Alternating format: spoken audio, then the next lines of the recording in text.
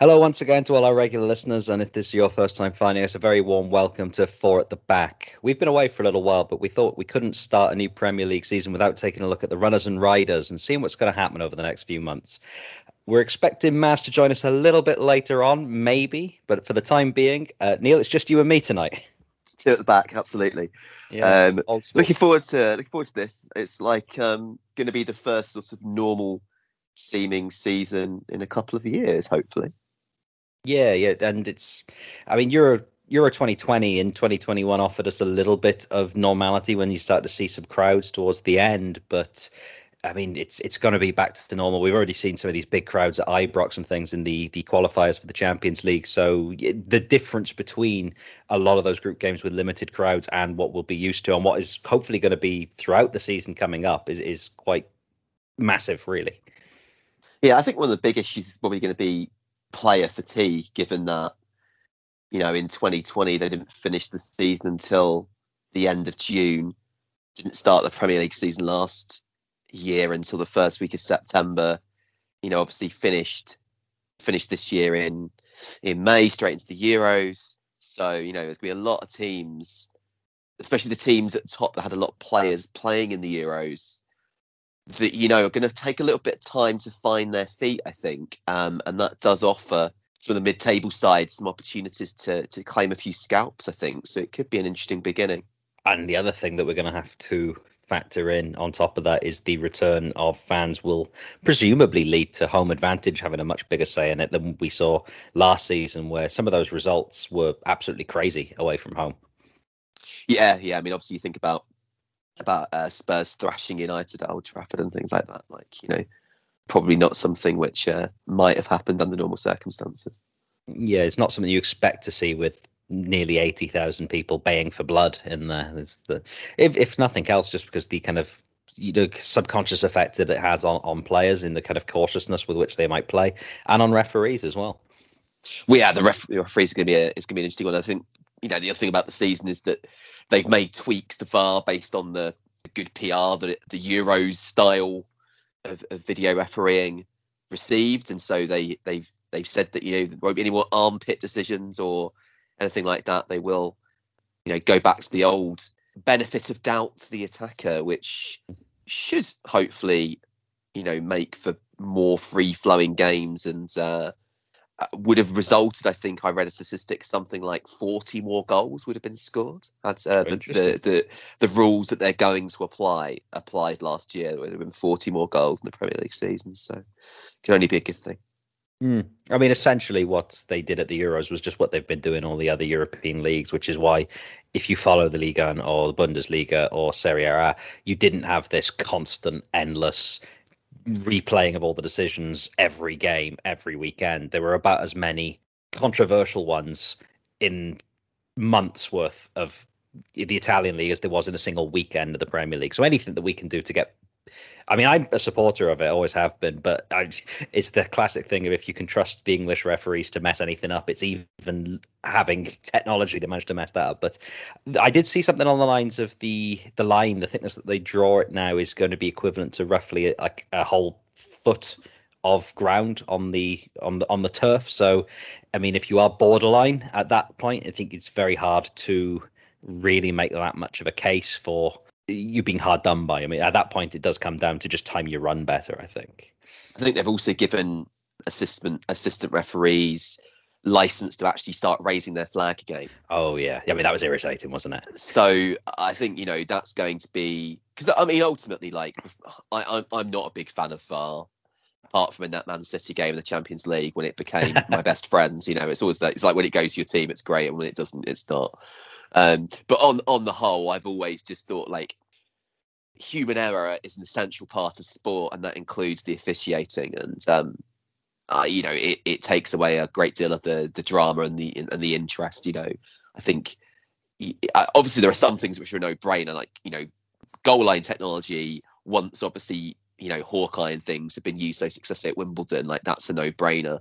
Offside, there's a reason why you have a linesman. Just don't have a linesman then. You know what I mean? It's kind of it kind of makes the whole thing a bit silly. So I'm pleased to see that they've actually said, linesmen, if they think it's clearly offside, they'll raise their flag, and it will only get taken to VAR if it's a clear and obvious error. So that's much better. Yeah, that's all what it always should have been. I mean, we can debate the merits of the other stuff you're saying as a supporter and opponent of VAR, but I don't think that's really the point of this one, is it? And there's potentially that's a niche podcast.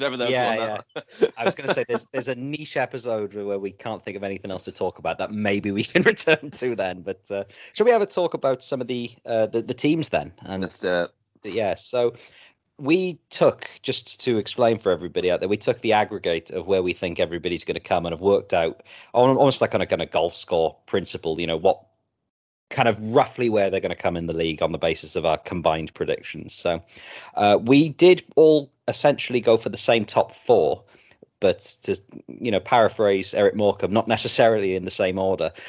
We did all put Manchester City as the likely champions at the end of the season, which, as the reigning champions, have just dropped 100 million quid on one player, probably not the biggest surprise in the world.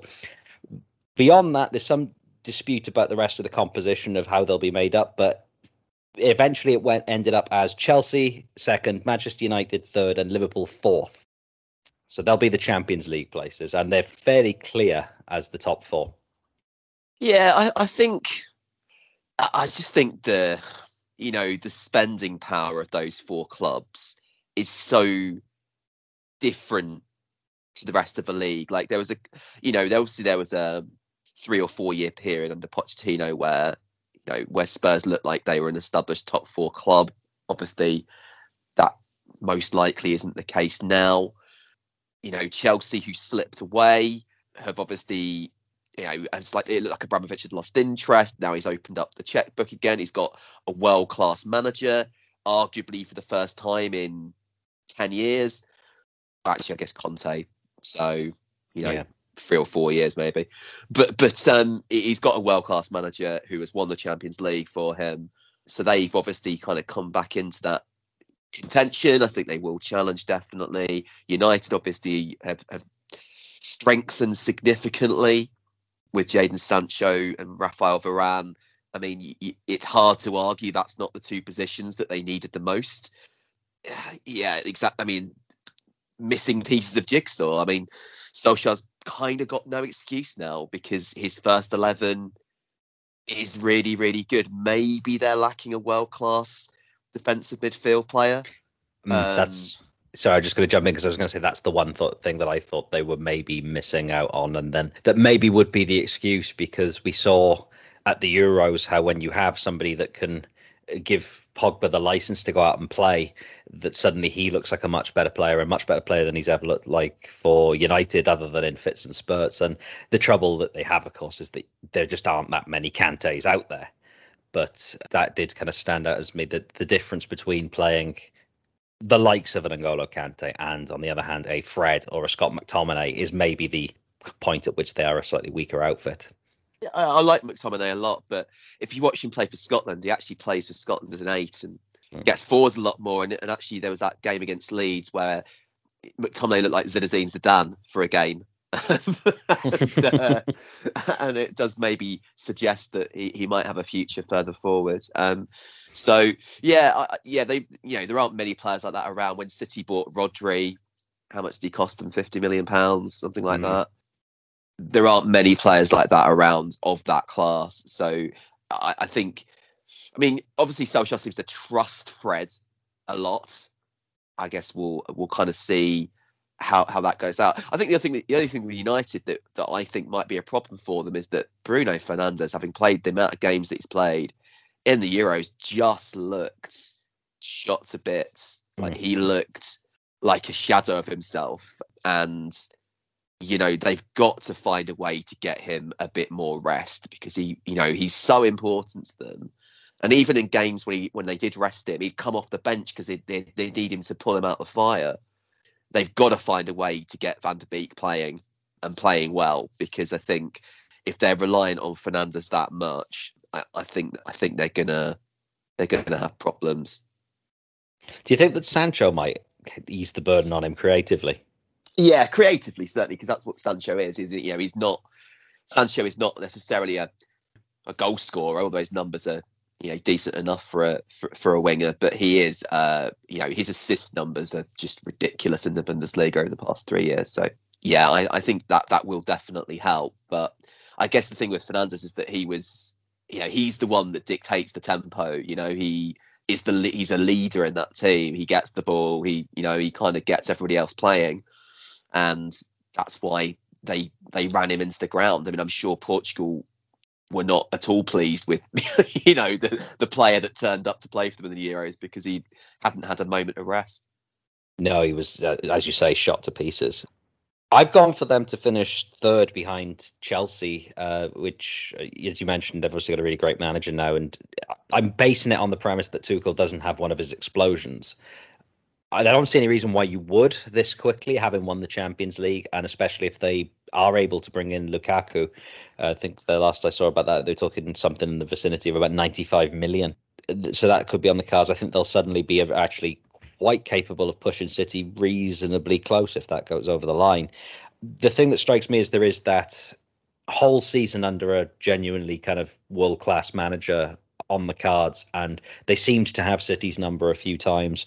It just makes me think, actually, this could be all down to the quality of managers will actually end up deciding this top four, because you have obviously Guardiola at City, Tuchel at Chelsea, Klopp at Liverpool. I'm not sure quite how much of a rebuild is actually going to be necessary there when they have the players back from last season.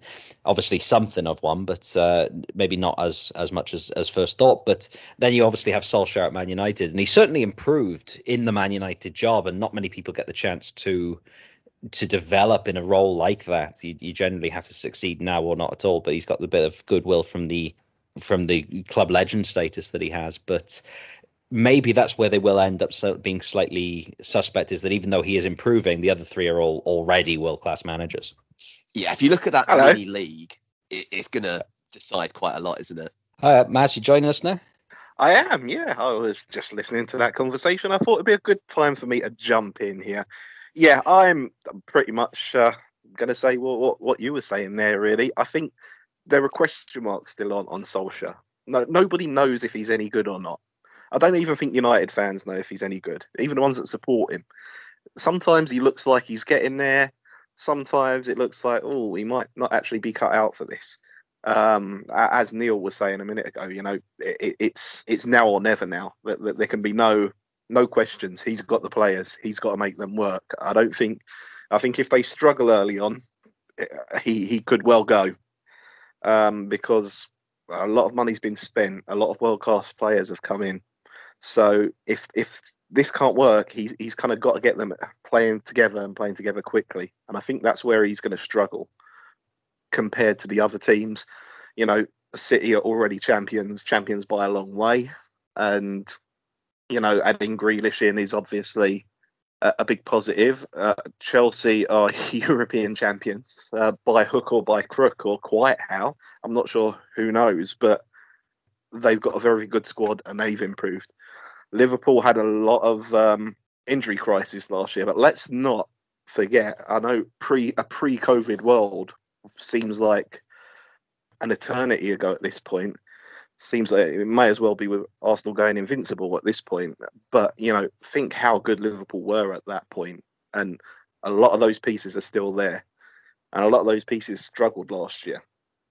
So Van Dijk back, getting back to full fitness to lead that defence, you can't rule them out. I think United have got a lot of changes coming in at once. And probably the least high-profile manager. So they're going to have the most question marks there, which is why I went for them as fourth. It is going to be that. Yeah, it's going to be that mini league, I think, that decides the title, like who can take points off who. My worry with Liverpool is that they do need a rebuild, or at least a refresh, because although the difficulties they had in defence are going to be largely resolved if Van Dijk and Gomez come back 100%, and obviously they bought Konate, who's a very, very good buy from RB Leipzig. And if then again, like Andy Robertson is going to be out, and they've got Nico Williams, who's quite highly regarded. So I think defensively they'll be okay. Obviously they've got the best keeper in the league, but Wijnaldum, I think, was a very underrated cog in that team. He's gone. He's not really been replaced. Although there's talk about Renato Sanchez potentially coming in over there. Mane obviously had a down season last year. Is it just a down season, or is it actually he's turning 30? Is it the start of a bit of a decline? Salah obviously was excellent last season. Firmino was a shadow of himself last season. Jota obviously came in and did very well, but I think there are quite a lot of question marks about Liverpool. The one thing you'd say is that Klopp is the best man manager and best motivator in the league. Like, they came back from the dead to get into the Champions League places last year. They had no right to come back and do that with the team that were cobbled together, and they did it largely because of the way Klopp kept them together. And that's, for me, almost as big an achievement as Liverpool winning the title or Liverpool winning the Champions League, because that's a patched up side that he sort of took from a very difficult position into the Champions League spot. So they've got that in their favour. But until the season starts, I do think there are quite a lot of question marks about Liverpool. You've actually hit on a number of the things I was going to bring up there, because the main one for me is what happens with Wijnaldum.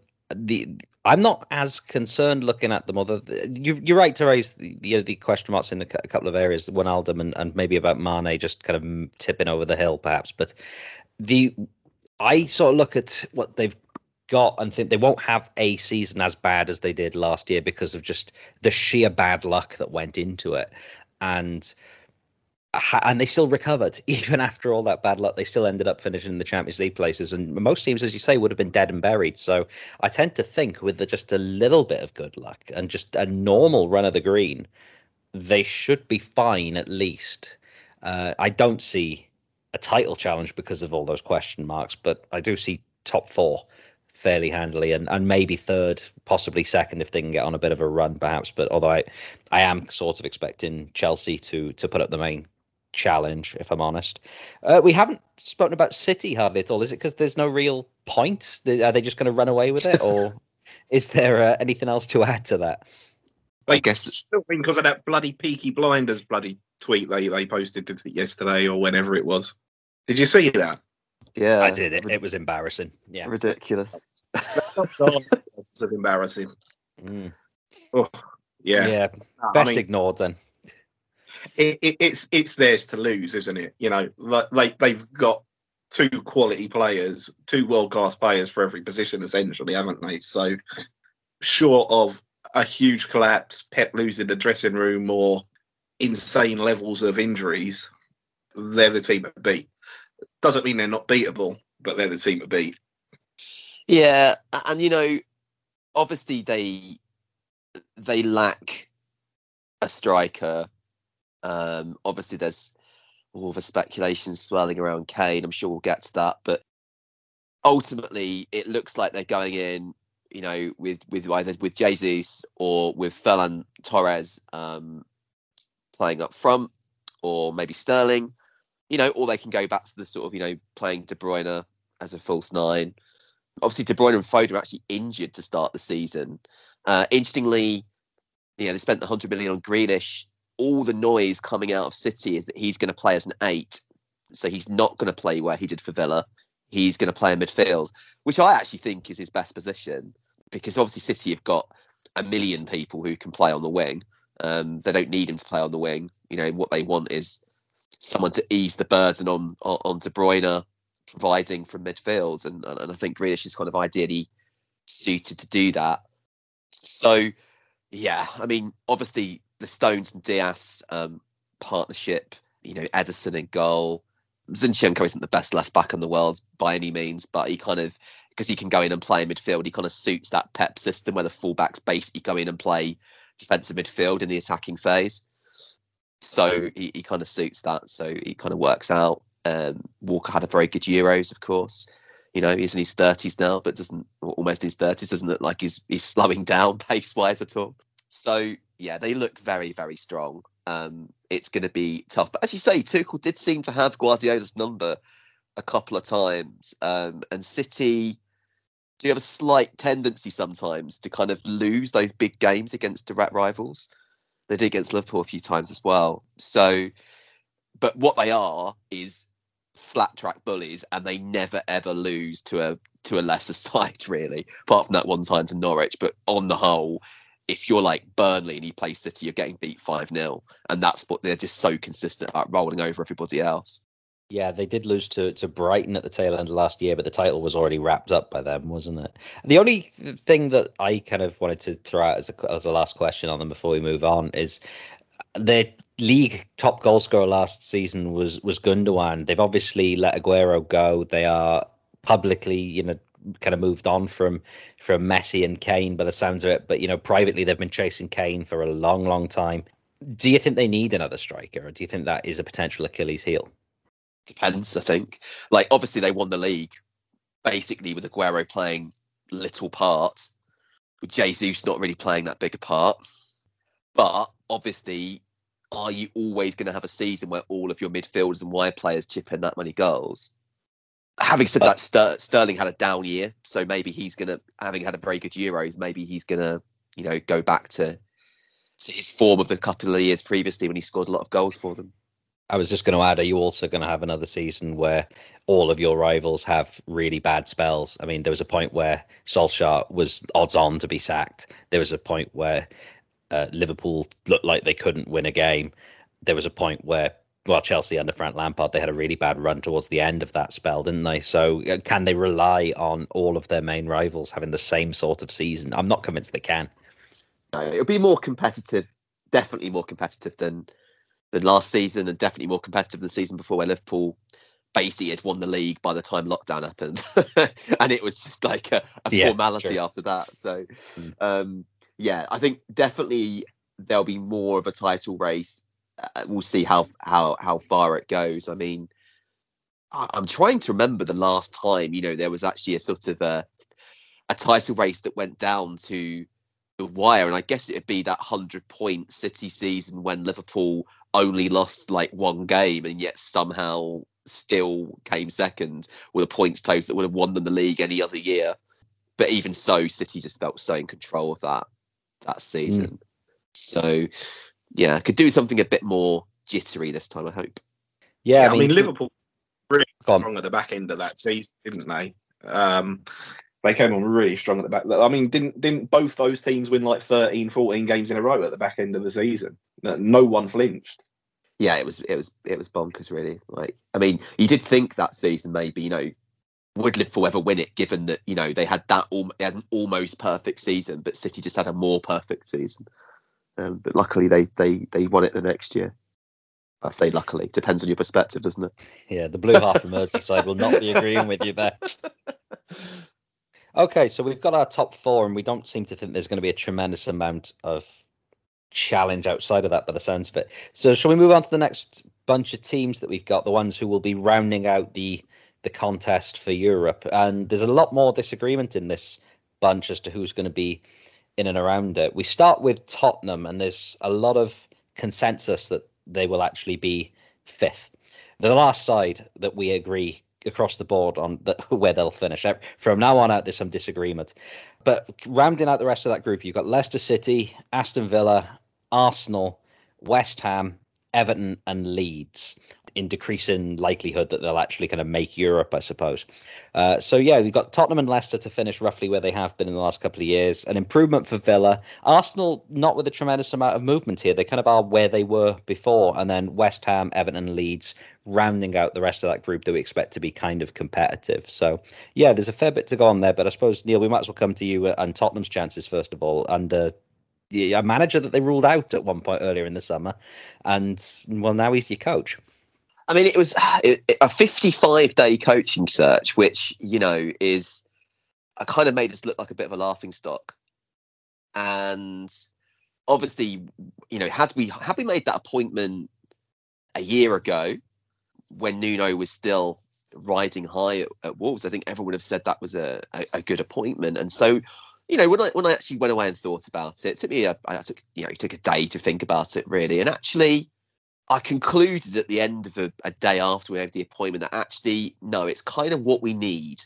Somebody with a clear style of play who has good relationships with players and can stabilise the club after the heartbreak of the end of the Pochettino era and the toxicity of the end of the Mourinho era, and actually just make us a team that are in contention for those Champions League spots, because obviously we've slipped from where we were under Pochettino, and it's going to take a bit of time to build that back.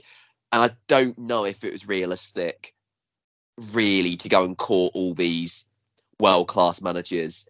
Yeah, we could have hired Conte, but A, he's Mr. Checkbook, and I'm not sure that Levy was ready to be Mr. Checkbook. And B, yeah, he'd probably have done really well with us, but then he'd been gone 2 seasons in, and then you're back to square one. So I think actually it's a solid appointment, and what's been really encouraging is I've been sad enough to watch some pre-season games, and it looks cautiously promising, I would say. I like the transfer business. So a keeper, Galini to compete with Lloris, and Lloris is obviously a little bit on the decline. Whisper it. So good to keeper 26, good age for a keeper. Has always looked decent for Atalanta whenever I've seen him. So he's on loan for a year. See how he does. Can he? He was one of ours. Was he yours as well? Yeah. Do you remember when Tony Shah bought Villa and splashed all that cash that it turns out he didn't have? Galini was one of our buys in the Championship and just never adapted. I think combination of too young, and that's a horrible league for a young goalkeeper to play in if you're not used to the Championship. As you know, it's an absolute madhouse down there, and the refereeing is a little bit laxer than you would be used to in Serie A.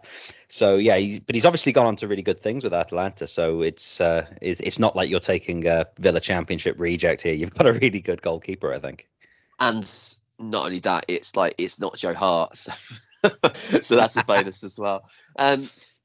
Brian Hill from Sevilla looks like a very exciting signing. All the chatter is that he's the Spanish Jack Grealish, so very happy with that. And obviously Romero again from Atalanta, like outstanding central defender, looks absolutely fantastic. Looks like, I watched some of Argentina's games in the Copa. He looked, there's a bit of Ledley King about him, which can only be a good thing.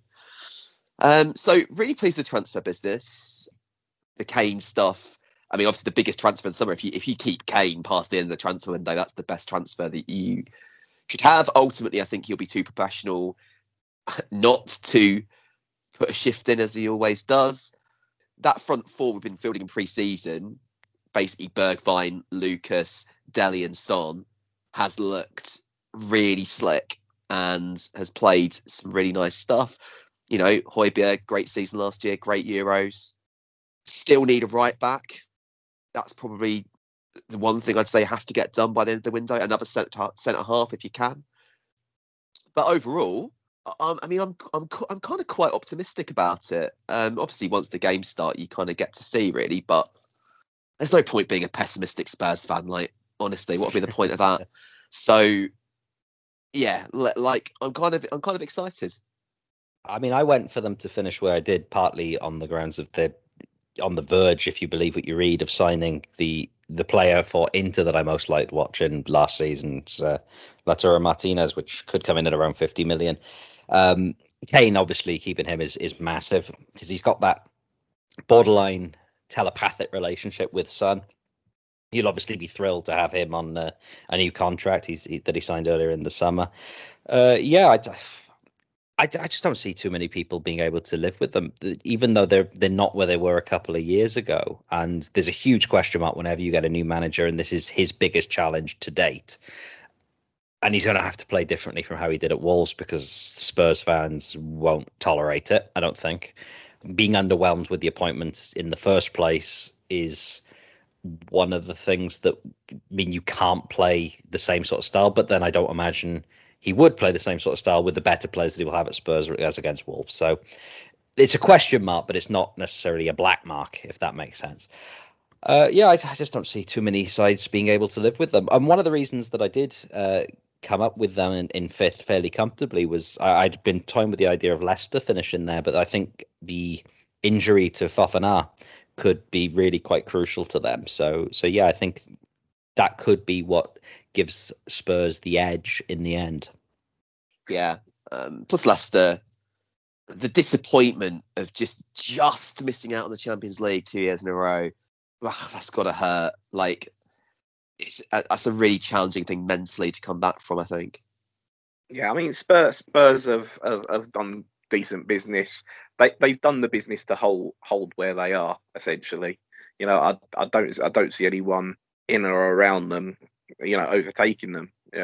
Again, if they do, it's probably going to be a lot more down to the manager and the changing system. I would have thought if Spurs are signing Martinez, it's as a Kane replacement. I don't really see him coming into play with Kane.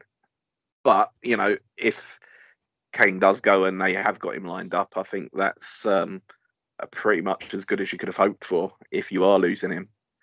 So they're making good moves. They're bringing, you know, younger players in to replace the older ones who have left or are being phased out, and it's the right type of moves they're making. So yeah, good moves to hold post.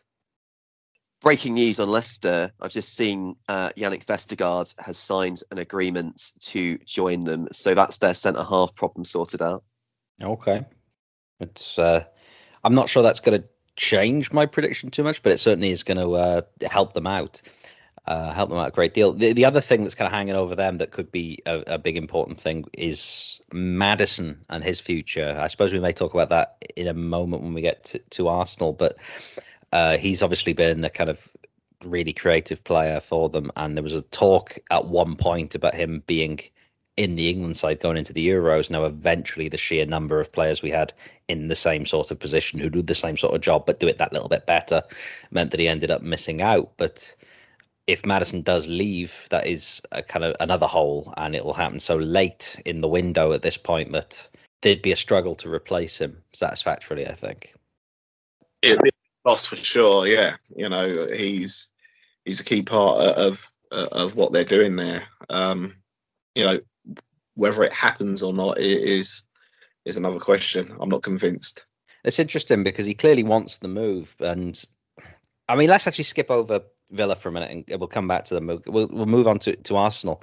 It's interesting that we actually, as our aggregate, had them beneath Villa in itself. So, I mean, the fact that we've got that as our kind of cumulative prediction, and you're not convinced that you can go out and get a player that has already decided that he wants to come and play for you, and that you're already looking to spend all this money on Ramsdale, who got relegated with Sheffield United, having let Martinez go. I mean, we know what you think about Arsenal as a general rule, Maz, but I mean, clearly there's an issue there if Arsenal are looking at another mid-table finish and they can't go out and get Maddison when he clearly wants the move. I mean, is it just the unwillingness to spend?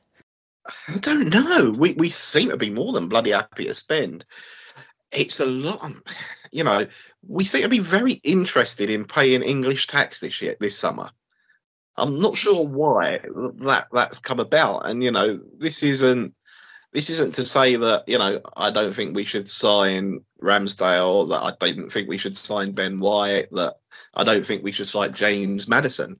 It's just that they're really, really inflated prices for a squad that needs quality players throughout. And we're not where we are right now. We're not going to get that Champions League level player to come and join us very easily.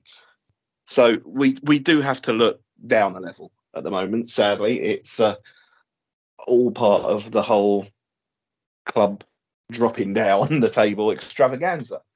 But to spend 70 million on Maddison, 50 million on Ben White, when I don't know. I don't know. For me personally, I think this is where the whole Maddison thing falls apart. Is it's looking like Odegaard might be available again from Real, and I think that's a better option at a cheaper price, to be honest.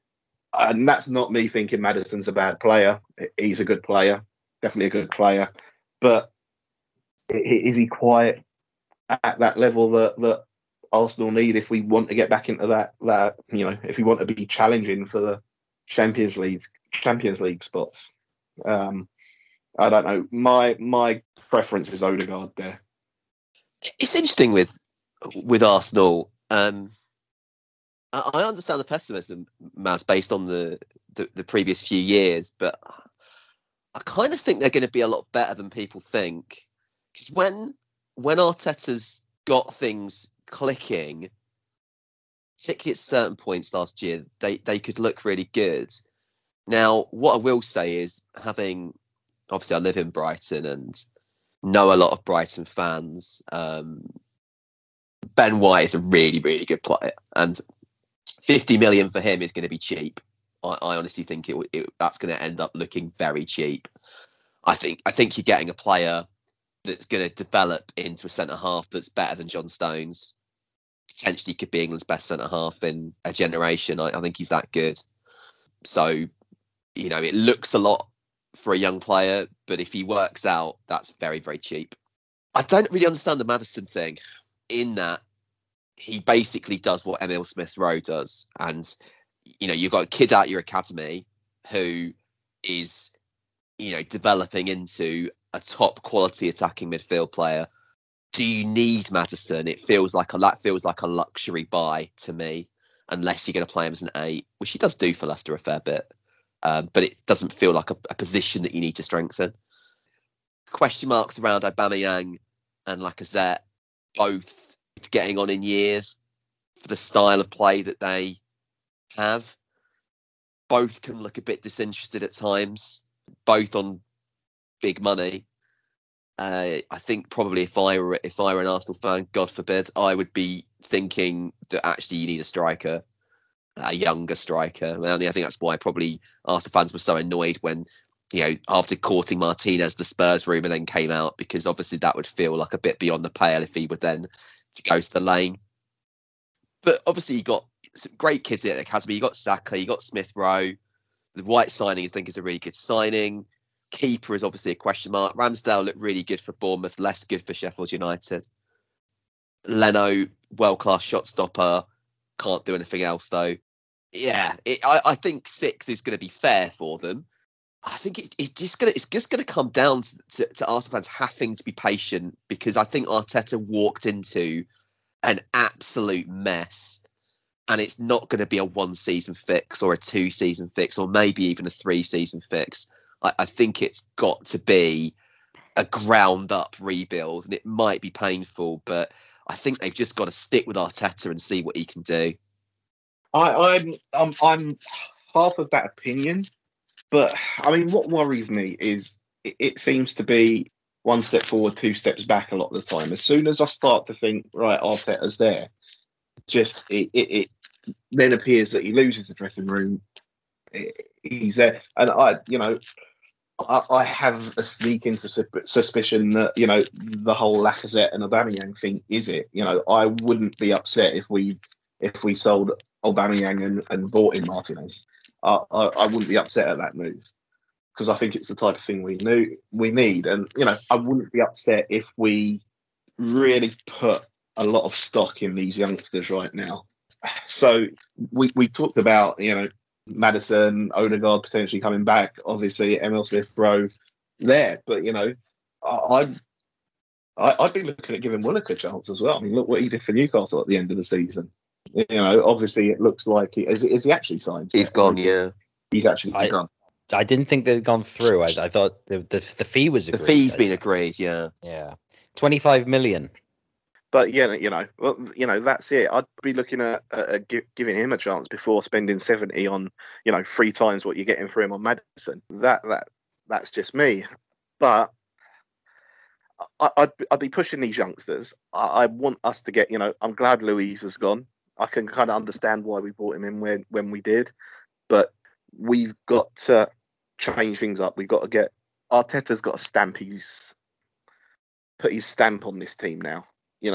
It can't be what was left of Wenger's guys. It can't be this, that, and the other. I think we've got to move past that, and he's got to build this. But he needs to show some leadership this season, is what I think, because that's what I don't think he has done so far. He's not seen like a strong leader for the club, and that club needs a strong leader right now to get us out of the mess we're in, and start. If we're to move back where our fans think we belong, that needs to happen. And the fact that we've got now, it's a bit bloody late. We could have done with having this 50 million to spend on this one, 70 million to spend on this one 2, 3, 4 seasons ago, and we might not have fallen to the place we're at now. But it is what it is at this point, and if that money's there, we've got to spend it wisely. We cannot throw it away. Brighton fans, Leeds fans as well, Ben White sounds like a really, really good prospect, but it's still a lot of money on someone that is just a prospect when you've got serious defensive woes. And I don't know what the answer is. I'm not saying we shouldn't have signed him. I don't know who we could have signed. We're not going to get Varane. We're not going to get Sergio Ramos on a free. So we've got to go after who we can get. But can I jump in a sec, Maz? Because one of the long-standing things that we've had whenever we've spoken about Arsenal over the last, oh God, I hate to say 15 years, but I mean, it is probably that kind of distance now, is that it's not so much the personnel in the defence that's the problem as whoever you put in the midfield in order to shield that defence. I mean, is that something that maybe could be an area that you need to explore still? I don't think so. I think Thomas has had some injury problems, hasn't he, since he's joined? So we've not got what we wanted from him yet. We've not seen what he can do yet, and unfortunately, he's injured again. So there's that again. The whole love-hate Granit Xhaka thing is seems like it's going to go on forever. He had a very good Euros, but it's going to be the same again. He's going to have a couple of good games here or there, and then he's going to have absolute useless at other points.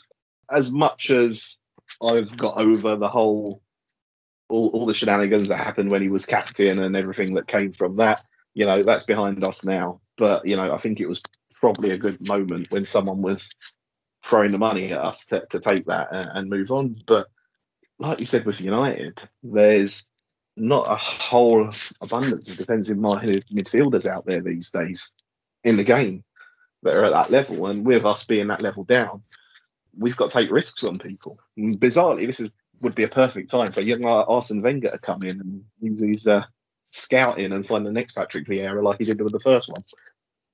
But, we'll see. We'll see. We've got this kid from the Belgium league, haven't we? So he might have a little something about him. Get some steel in that team. It's what we need. So we've got Arsenal to finish 8th overall as the kind of cumulative score based on all our predictions. What's it going to take based on the side that they've got in now? Assume no more business. What's it going to take for them to do better than that, do you think? Well, I had them 6th, so so I was a bit more confident they'd do well. I just think they need a settled 11. They all need to commit to Arteta's style of play, and they need to play together, because I think that's what you haven't always seen. You haven't always seen that Arteta style and pressing and the cohesiveness. Like you've seen it on occasions, and when you have seen it, they've looked like a good team. They've got to kind of just do that. They've got to do that consistently, I think. But I think, like I say, I think they'll surprise people. I think they'll be a lot better than their bill does. I mean, here's the thing.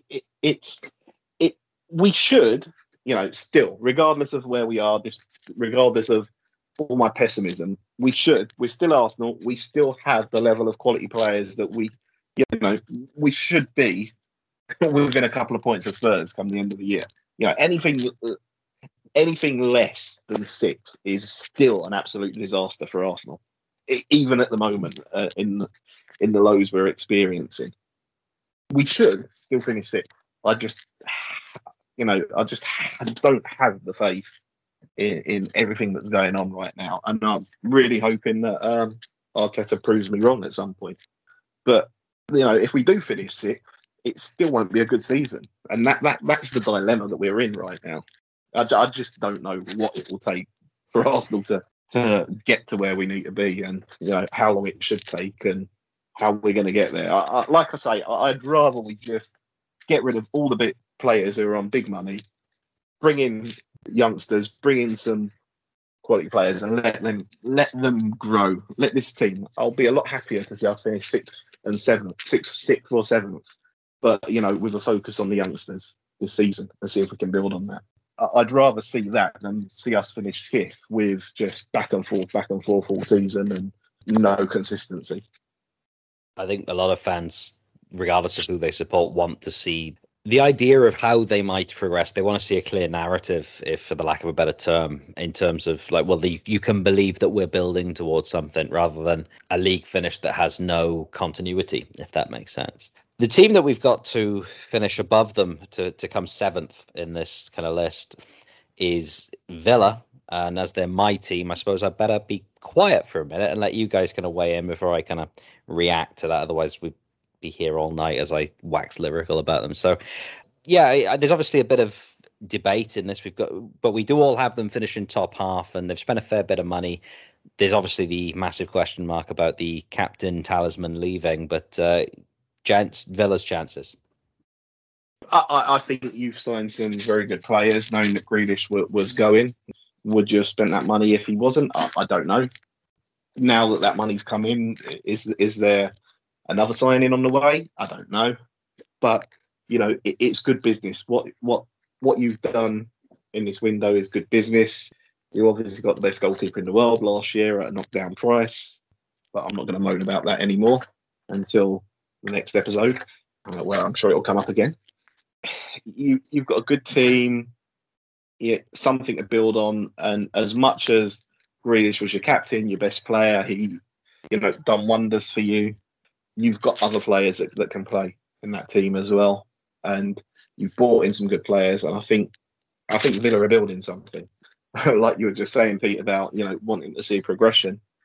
I think Villa this year, and the fact that we've aggregated them in this position rather than saying, oh no, they've lost their best player, they're going to be in relegation trouble, speaks a lot about what's going on at that club. And big fair play to them coming out with the with that announcement about how the whole Grealish thing went down as well. I thought that was fantastic. Great transparency there with the fans. I'd appreciate that a hell of a lot if I was a Villa fan. And I think it's little things like that do help you feel a bit positive about it. I'd be feeling pretty positive right now, despite losing Grealish, if I was a big fan. I think they're going to be really good. You've made really steady progress, haven't you? You came up from the playoff final, stayed in the league by the skin of your teeth, then big jump forward last season. And obviously ambitious owners, and the signings, they're very exciting signings like Leon Bailey. That's a player who I was surprised would Leverkusen would let go. He's electric. He's absolutely rapid. He's got a shot like a cannon. He's tricky. He's always a threat. Would help you play on the counter if you want to. Then on the other side, you've got Buendia, who is kind of I guess he's like the bargain version of Sancho, a wide creator, lots of assists, classy footballer. You'd imagine that, you're going to have McGinn play a little bit further forward. Now Grealish isn't there. Danny Ings coming in gives you another option alongside Watkins, gives you the option to play two up top. Ings also has played a little bit as a 10 earlier in his career. Certainly at Burnley he did a little bit. So it looks really, really good. Your back four is solid. You've got a great keeper. It must be very exciting. And I know that Villa fans are a funny bunch and have a tendency towards pessimism, but even with losing Grealish, the reinvestment of the money, you can't argue with it. They look set to have a really solid season, and depending on which way the wind blows, they could finish anywhere from 5th to 8th, but I don't think they're much below that. Yeah, it's even for the, as you say, the very pessimistic Villa crowd, and that's a West Midlands thing actually, as a general rule. Unless there's reasons to be massively optimistic, all of the West Midlands fans tend towards that kind of same attitude. It's quite funny, really.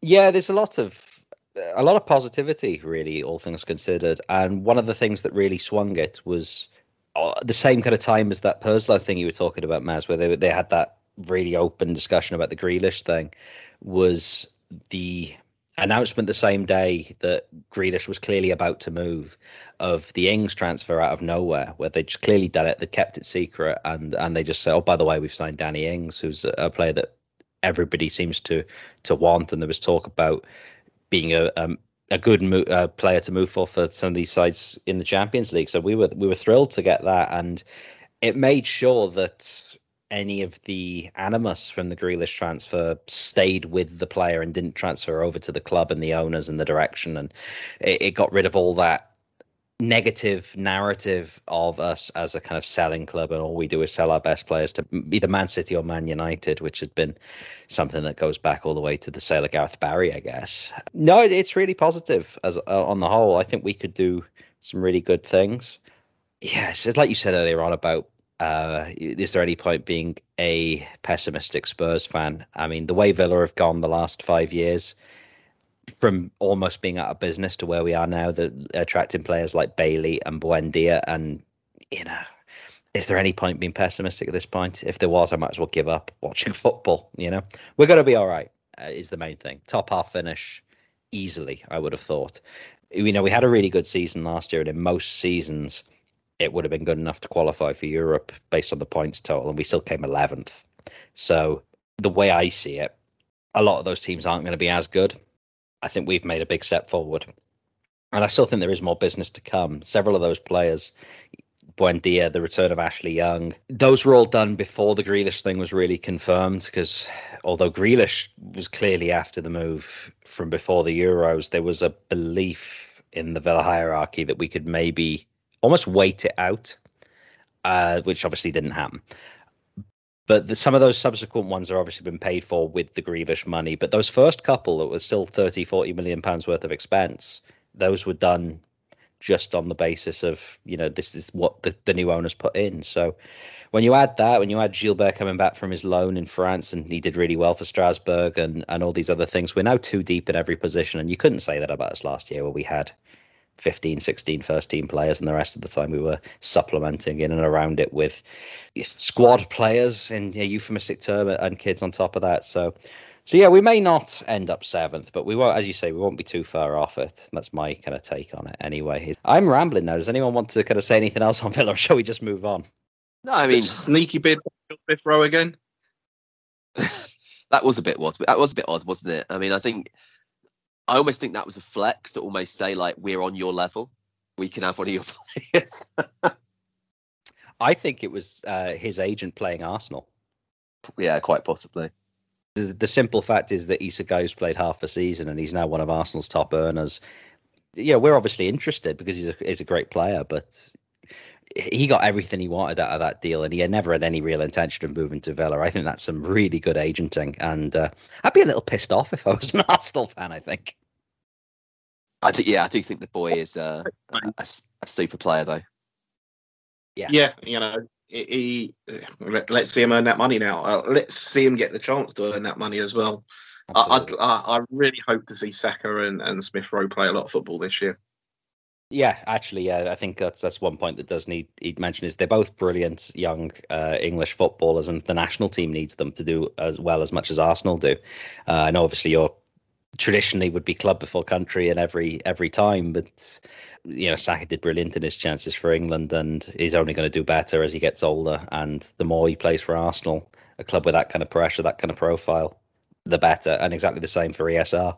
So just rounding out I won't call them the top half because there's more than 10 teams in it, but we did have West Ham, Everton, and Leeds also kind of teams that could, if things go right for them, press for the European places. I suppose the big thing to focus on out of the three of those is the massive change from Carlo Ancelotti leaving and Rafa Benitez coming into Everton, which is a big surprise. But West Ham did really well last year, and there's going to be question marks about how well they keep their players and whether or not they can repeat the same sort of profile. And then Leeds, we all want for them to be very safe in mid-table again. So three big clubs with a lot of expectation, and I don't think too much has to go right for them to actually slightly outperform what we've said here. Good teams. I would say West Ham are the ones I would say might struggle to recreate quite how good they were last season. I think if you look at Moyes' teams historically, they'd have like those Everton teams, they'd have a season where they'd almost be Champions League, and they'd have a season where they were not quite as good again. So, but obviously, they've kept their players. So, every chance they could be that good again. Everton, Everton could be awful or they could be really good. I don't know if there's that much in between for them. Benitez, if he gets them playing his way, they won't let in many goals. I don't know, him and Everton fans, that could get toxic really, really quickly. So we have to see when it's going. Somebody dug up a tweet from the Everton Twitter account. Must have been it was like 2009 or something, and the tweet was like, the Everton support are now suggesting that Benitez changed career, because obviously they used to call him Fat Spanish Waiter.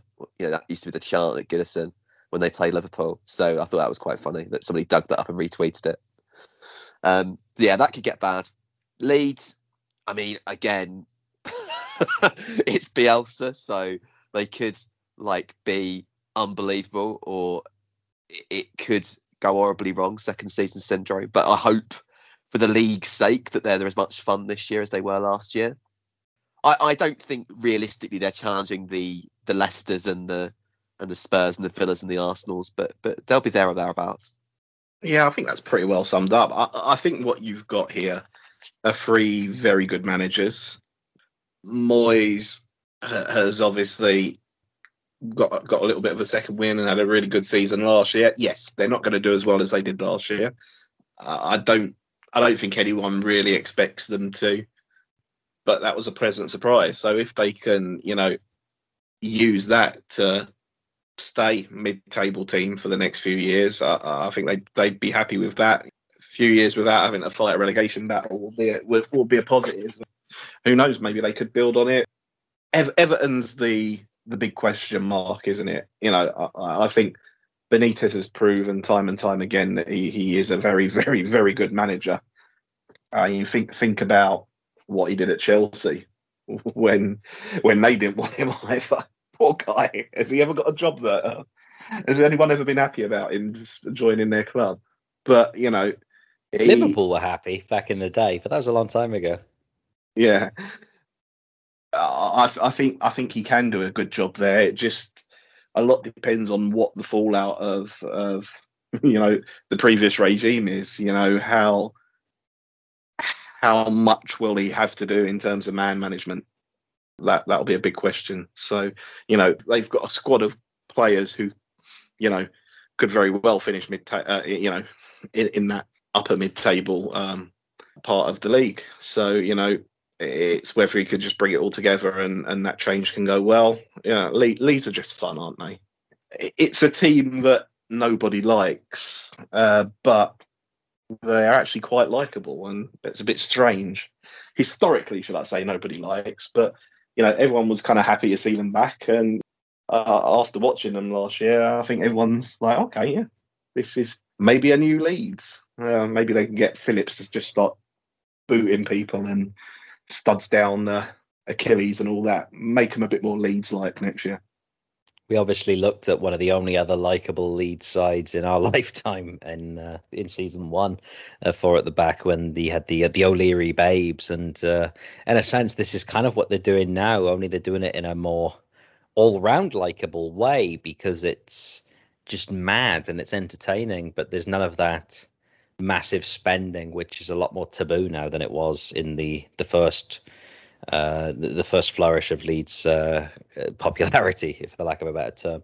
By the way, Barcelona currently doing a very good Ridsdale impression. Yes, true enough. Yeah, I tend to think they'll all be fine.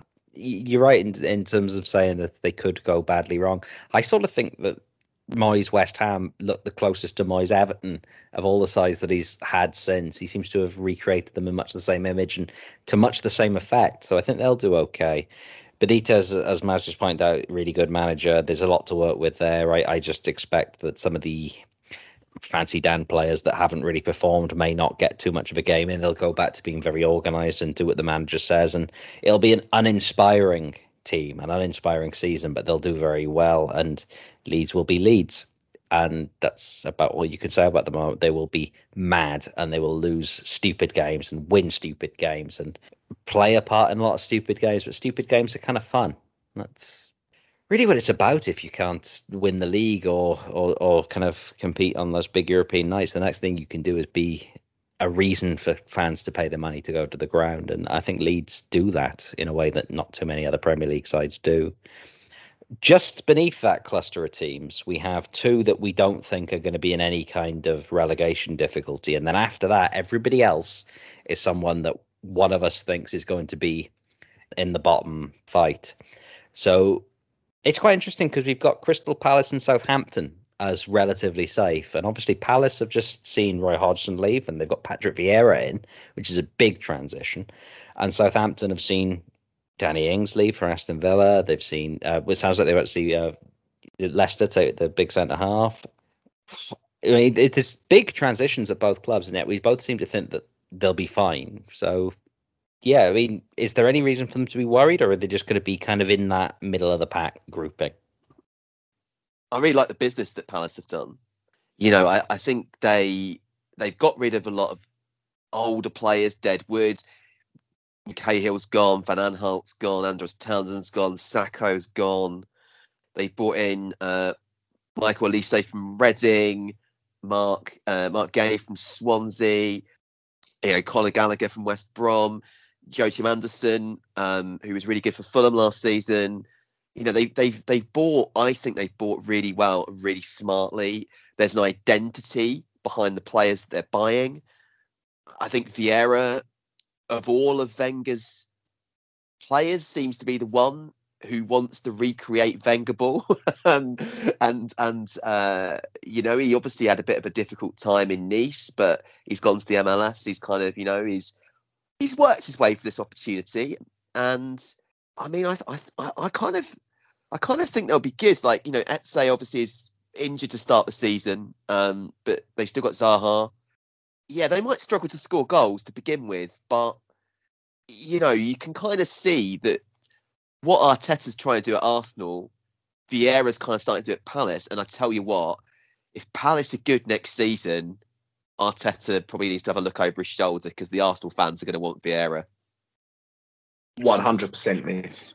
And that's it. I want Vieira. And the reason why I want Vieira, and I'm not saying I want him now, but I've always had my eye on Vieira. Vieira is, to me, that Arsenal spirit.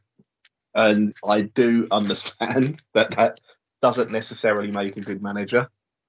Otherwise, Tony Adams would have been in the job for a while now. However, I really want Vieira to succeed, and I really want Palace to succeed. I'm a South London boy as it is. I went to school with Palace as the nearest club to where I grew up, so lots of Palace fans. I've spent a lot of time at Selhurst back in the day, so I naturally like Crystal Palace anyway. With Vieira there, I want him to do well. I really want him to do well, and as Neil's saying, if he's doing well and Arteta's hiccuping, it's not going to take long at all for the fan base to be calling for Vieira to come in. And, it's not beyond the realms of possibility that Palace could finish above Arsenal this year. It's unlikely, but it's certainly not out of the realms of possibility. That said, there's a long way to go. Vieira has a lot to prove as a manager, which is why it's not there yet, but he's got a very good opportunity. I'm glad to see him get it, and I really hope he does well. A, for him, and long term for Arsenal. And I think with Saints, it could go quite badly wrong for them, because obviously they've lost some key players. I mean, it looks like Vestergaard's going to Leicester, Ings has gone to Villa, but I just trust Hasenhüttl. I just think he's a really good coach. Obviously, they play an all-action pressing style, which can mean their squad gets a bit thin. But I think they're trying to get Minamino permanently from Liverpool, which would be a great signing for them. I've seen they're in for a few other players as well. So I tend to think Saints will be fine.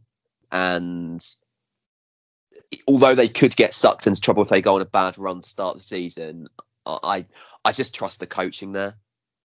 Yeah, I think that's the strength of it, is that Hasenhüttl is while he's a bit of an acquired taste as a coach, he's clearly very tactically sophisticated, and he comes through that system, the German coaches, where they do all know what they're doing. There's going to be no Mike Bassetting with his approach. It will all be thought out, even if he slightly alienates a few people along the way. The one thing that could be quite crucial to me is that I've seen that both Villa and Tottenham are still hovering around James Ward-Prowse. I think he's a great buy for either of us, to be honest. Yeah. And if they do lose him, I would start to worry. Yeah, I agree. Yeah, but as long as they keep him, and especially if they can add Minamino permanently, as you say, you have a hard time seeing them being sucked in. If anything, you'd be more likely to see them overachieve and be pulled back, I think. That would be the more likely of the two. And they've had opportunities to dispense with Hasenhüttl through poor form in the past, and they've stuck with him. I tend to think that Southampton's owners tend to be fairly savvy in that regard. Yeah, perhaps more savvy. Yeah, perhaps more savvy than some fans are in some respects. So we've had outcry about changes of managers, but they tend to get it right.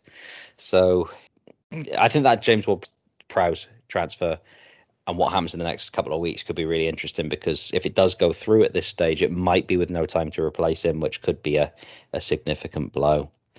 But what's interesting is that is the last side where none of us have picked them to either finish 17th or relegated. Everybody from this point, one of us thinks will either be the last team to survive or in the bottom three. So the next three that we have going down are Newcastle, Brighton and Wolves.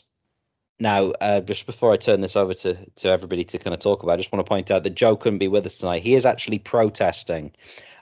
He's not taking part in the show because he's protesting the lack of investment on behalf of the Newcastle board.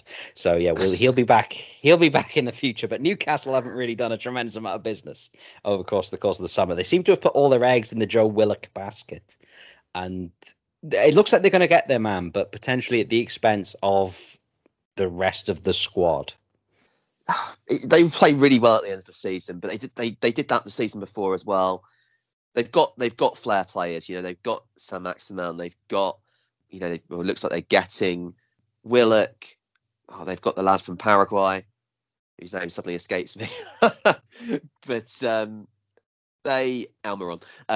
But they lack a consistent goal scorer unless Callum Wilson can kind of recover his Bournemouth form.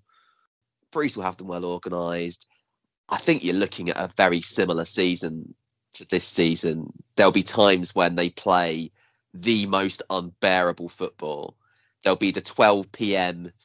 BT Sport game that you'll take one look at the fixture and say, no, I'm not watching that. I'm not watching Newcastle beat Burnley on a Saturday afternoon. No, thank you. But I think will they go down? They might do, but I think they're probably most likely to finish about 16th, aren't they? Yeah, I think they'll just be a little bit too good, have a little bit too much for 3 or 4 of the other teams down there, and I think that's what it will boil down to. Saint-Maximin is fantastic. If they're getting Willock in, who's helped them out, and like Neil says, if they can get someone scoring some goals, then yeah, I think they'll just have that little bit too much quality for a couple of the teams down there. That doesn't mean they can't go on an absolute madness and go down, though. They have to be careful.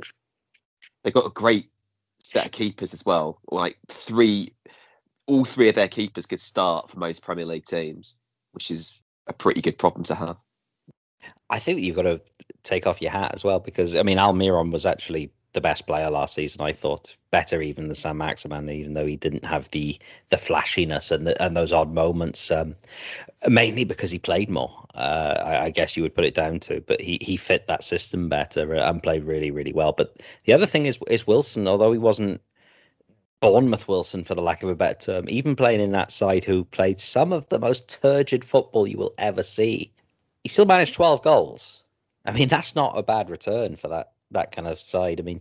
As a general rule, 12 Premier League goals is kind of what you expect for a mid-table, decent scoring striker, and he managed it. So, yeah, that is the thing that the other teams will have to deal with, is that there are 3 or 4 players there that will probably be better than any of the other sides that we're about to mention. I'm willing to bet, or at least that they can't boast 3 or 4 players at that level. So, yeah, Newcastle, Brighton and Wolves were the 3. Wolves have obviously had the big changeover in manager. They got Bruno Lage in there. Things could go very badly wrong for them. I think they're in trouble. I think they're in desperate trouble. Truly think that so many question marks there. Jimenez, what an absolutely awful injury. You saw how bad they were without him.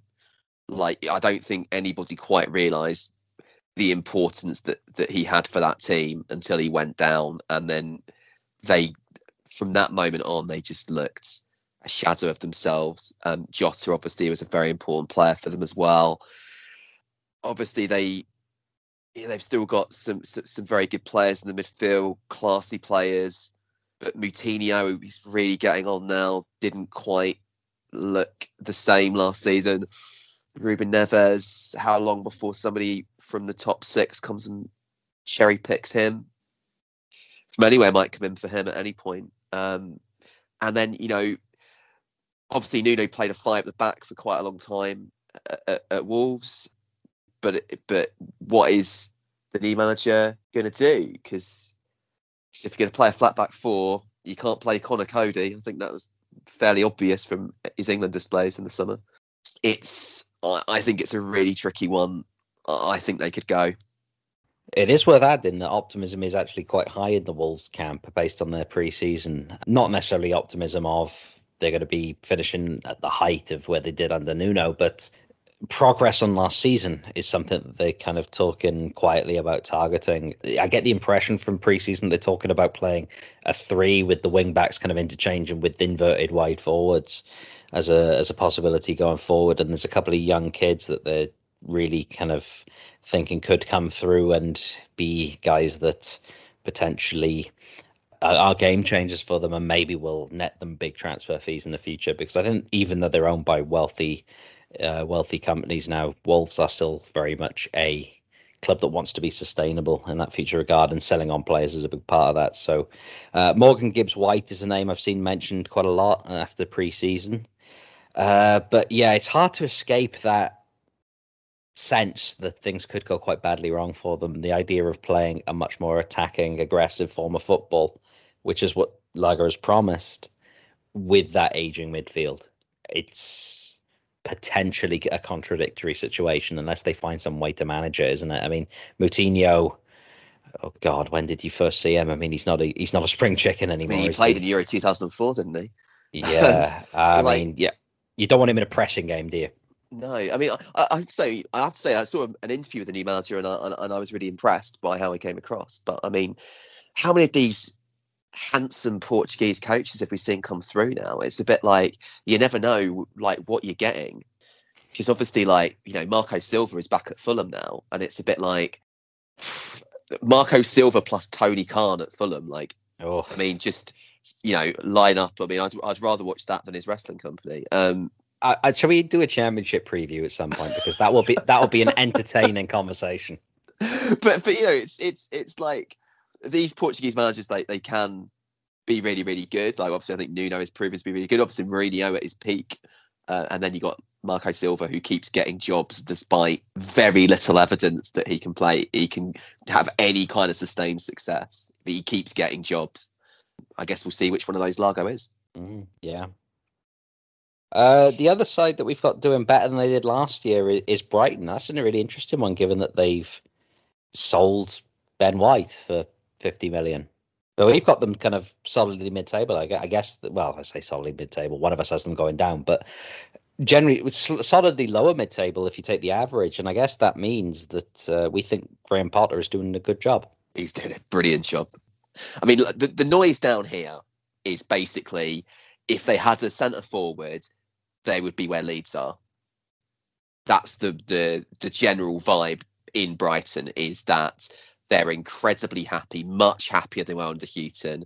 Like, I think they appreciate what Houghton did for the city and did in bringing them up. But that style of football, it was very unambitious. It was kind of like, let's just keep our heads above water. And obviously Potter, I mean, you had that great moment last season when they did beat City. The great moment where him and Guardiola talking after the game. Guardiola says, I would like to play in Graham Potter's team as a player. There's no higher praise than that. They do just need a goal scorer, unfortunately for them. Now, if they can take that 50 million they got for Ben White and they can buy a goal scorer, I think you'll see them do really, really well. They could finish anywhere between 8th and 16th, I think, but I think they're in no danger of going down whatsoever. There is always going to be an issue when you're relying on Neil Maupay for goals, isn't there? He's a great, willing presser and a brilliant troll, but yes, he does sometimes forget the shooting boots. If Brighton are to struggle, that will again be their issue, because other than that, I look at this side and I think there's a lot of talent there and a tremendous amount of organisation, and there are several sides who would want Graham Potter to be their manager. I know that in that 54-day Spurs research that you were talking about, there was brief kind of comments about taking over there. He turned us down because we're not big enough. I think he wants to stay at Brighton until he gets like a big boy job. Which is credit to him. It's ambitious. I think right on this bottom half of the table, Thomas Frank, Graham Potter, Daniel Farke, right? I would take those three managers over every other manager in that bottom half. And it might be the difference for those three teams. Like, can Brentford and Norwich compete on a squad depth? From a squad depth perspective, maybe not. But I know who I'd like to watch play football. And it's Brighton, Norwich and Brentford. So, you might see a situation where the very unambitious football that a Burnley and Newcastle play is going to blow up in their face. I think Norwich are better defensively than they were when they came up last time. I think Farke has learned a lot from the experience.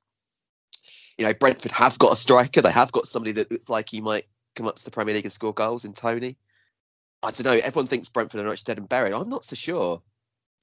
No, well, that's a good point as any to move on. I'll just finish that up by saying it looks like, if anything, we think Brighton will be in that thing, but could be looking up. Whereas Wolves, you kind of think they might be out of it, but looking down in a sense, in terms of you don't expect them to overachieve, but Brighton maybe will be the opposite way around, and maybe they could do a little bit better than we've said here. That does lead us to the bottom four. I'll start by flipping it. We'll go with reverse order. We generally all have Watford going down.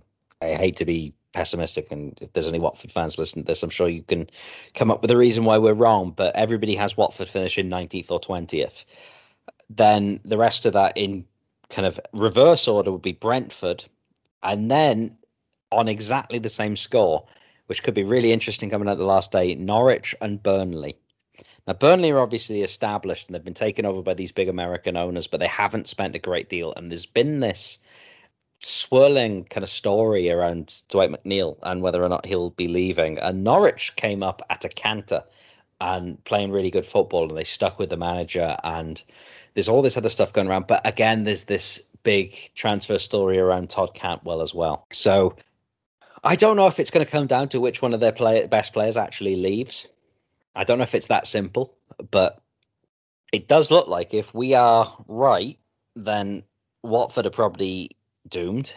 Brentford will make a good fist of it, but ultimately go down. And then it could be a really interesting battle between some established Premier League sides like Burnley and then Norwich as well. And judging by the tiebreaker thing I've put on, I actually got Norwich to stay up. But, I mean, it's by the smallest of margins. I mean, I've actually got a Burnley, Watford, Wolves bottom three. I do think Brentford and Norwich will probably surprise some people. It will come down to injuries. I think neither of them necessarily got a squad if they get injuries to key players, or yes, if a Cantwell gets picked off, or if an Ivan Toney gets picked off at Christmas, then that's different. But I just think Burnley, since they got into the Europa League that time, they haven't kicked on. Dyche has been there a long time with the same players. It is starting to feel quite stale. And we saw what happened with Bournemouth and with Eddie Howe when it got stale. They went from a very well-run, very comfortable Premier League club to going down in quite abject fashion. Burnley were not good last season. They were pretty poor.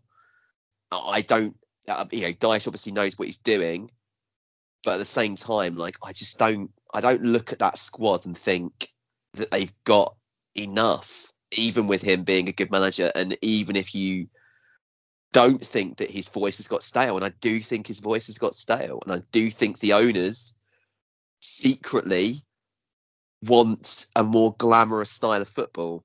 So he could be sacked. So, I mean, and then you're in caretaker manager territory, and who knows what happens after that. Watford, I honestly don't know enough about, but they have this revolving door of managers. You can never keep up with it. But it still looks like they rely on Troy Deeney too much. Having said that, Watford v Arsenal, I will look forward to that game just to see Troy Deeney's annual trolling. I'll definitely mark that in my calendar. But yeah, I think Norwich and Brentford. But you'd sign it, still.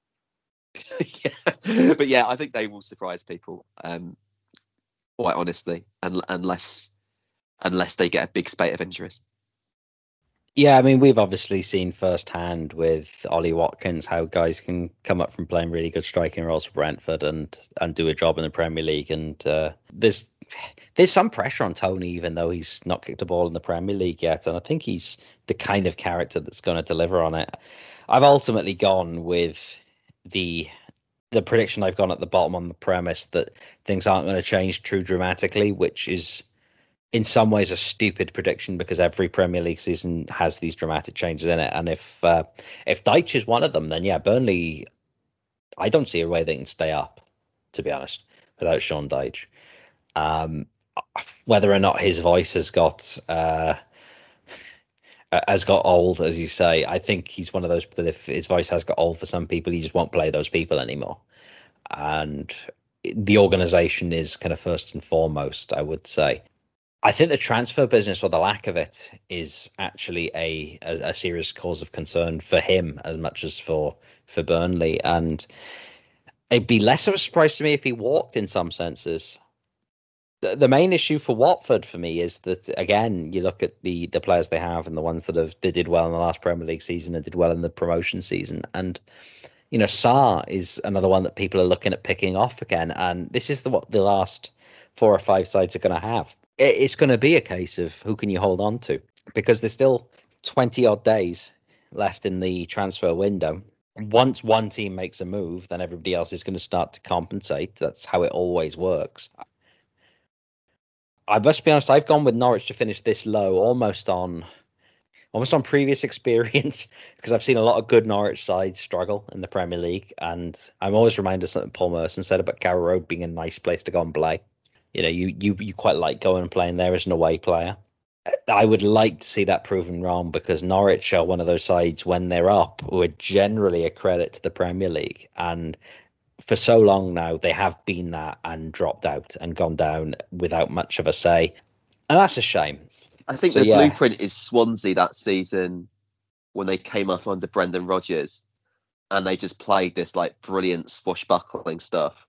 And they finished, I can't remember they finished, was it 8th or 9th? I would love to see love to see Norwich. I mean, Leeds show you can do it as well, last season. And you wouldn't say that the Leeds squad was full of household names by any means. Frank and Farke, whatever happens, they're going to be in those jobs for a long time because ultimately they built the clubs in their own image, and they're going to be so much fun to watch. Like, if I really hope they're on TV as much as possible, because I will make a point of watching them for an absolute certainty, because both of those teams play fantastic football.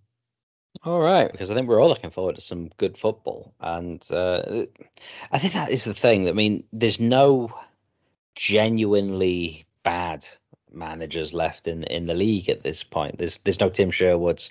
His lawyers can contact me if they've got a problem with that. As a general, the standard of coaching has risen exponentially in the Premier League, and we may say one coach is better than another. There may be some that are a bit ahead of their club level, for example. But I think we are looking at some really interesting stuff coming in the following year, and I'm willing to bet that we are wrong on at least 3 teams, even though we're fairly close on how we're going to predict them. As always, it's going to be an interesting Premier League season to follow the ins and the outs of it. So with that said, we hope you enjoyed the season. We will be back with season 3 of 4 at the Back in around a month's time. So plenty of time to bookmark us and like and all that kind of stuff to get ready for it. Until next time, take care. We'll see you soon.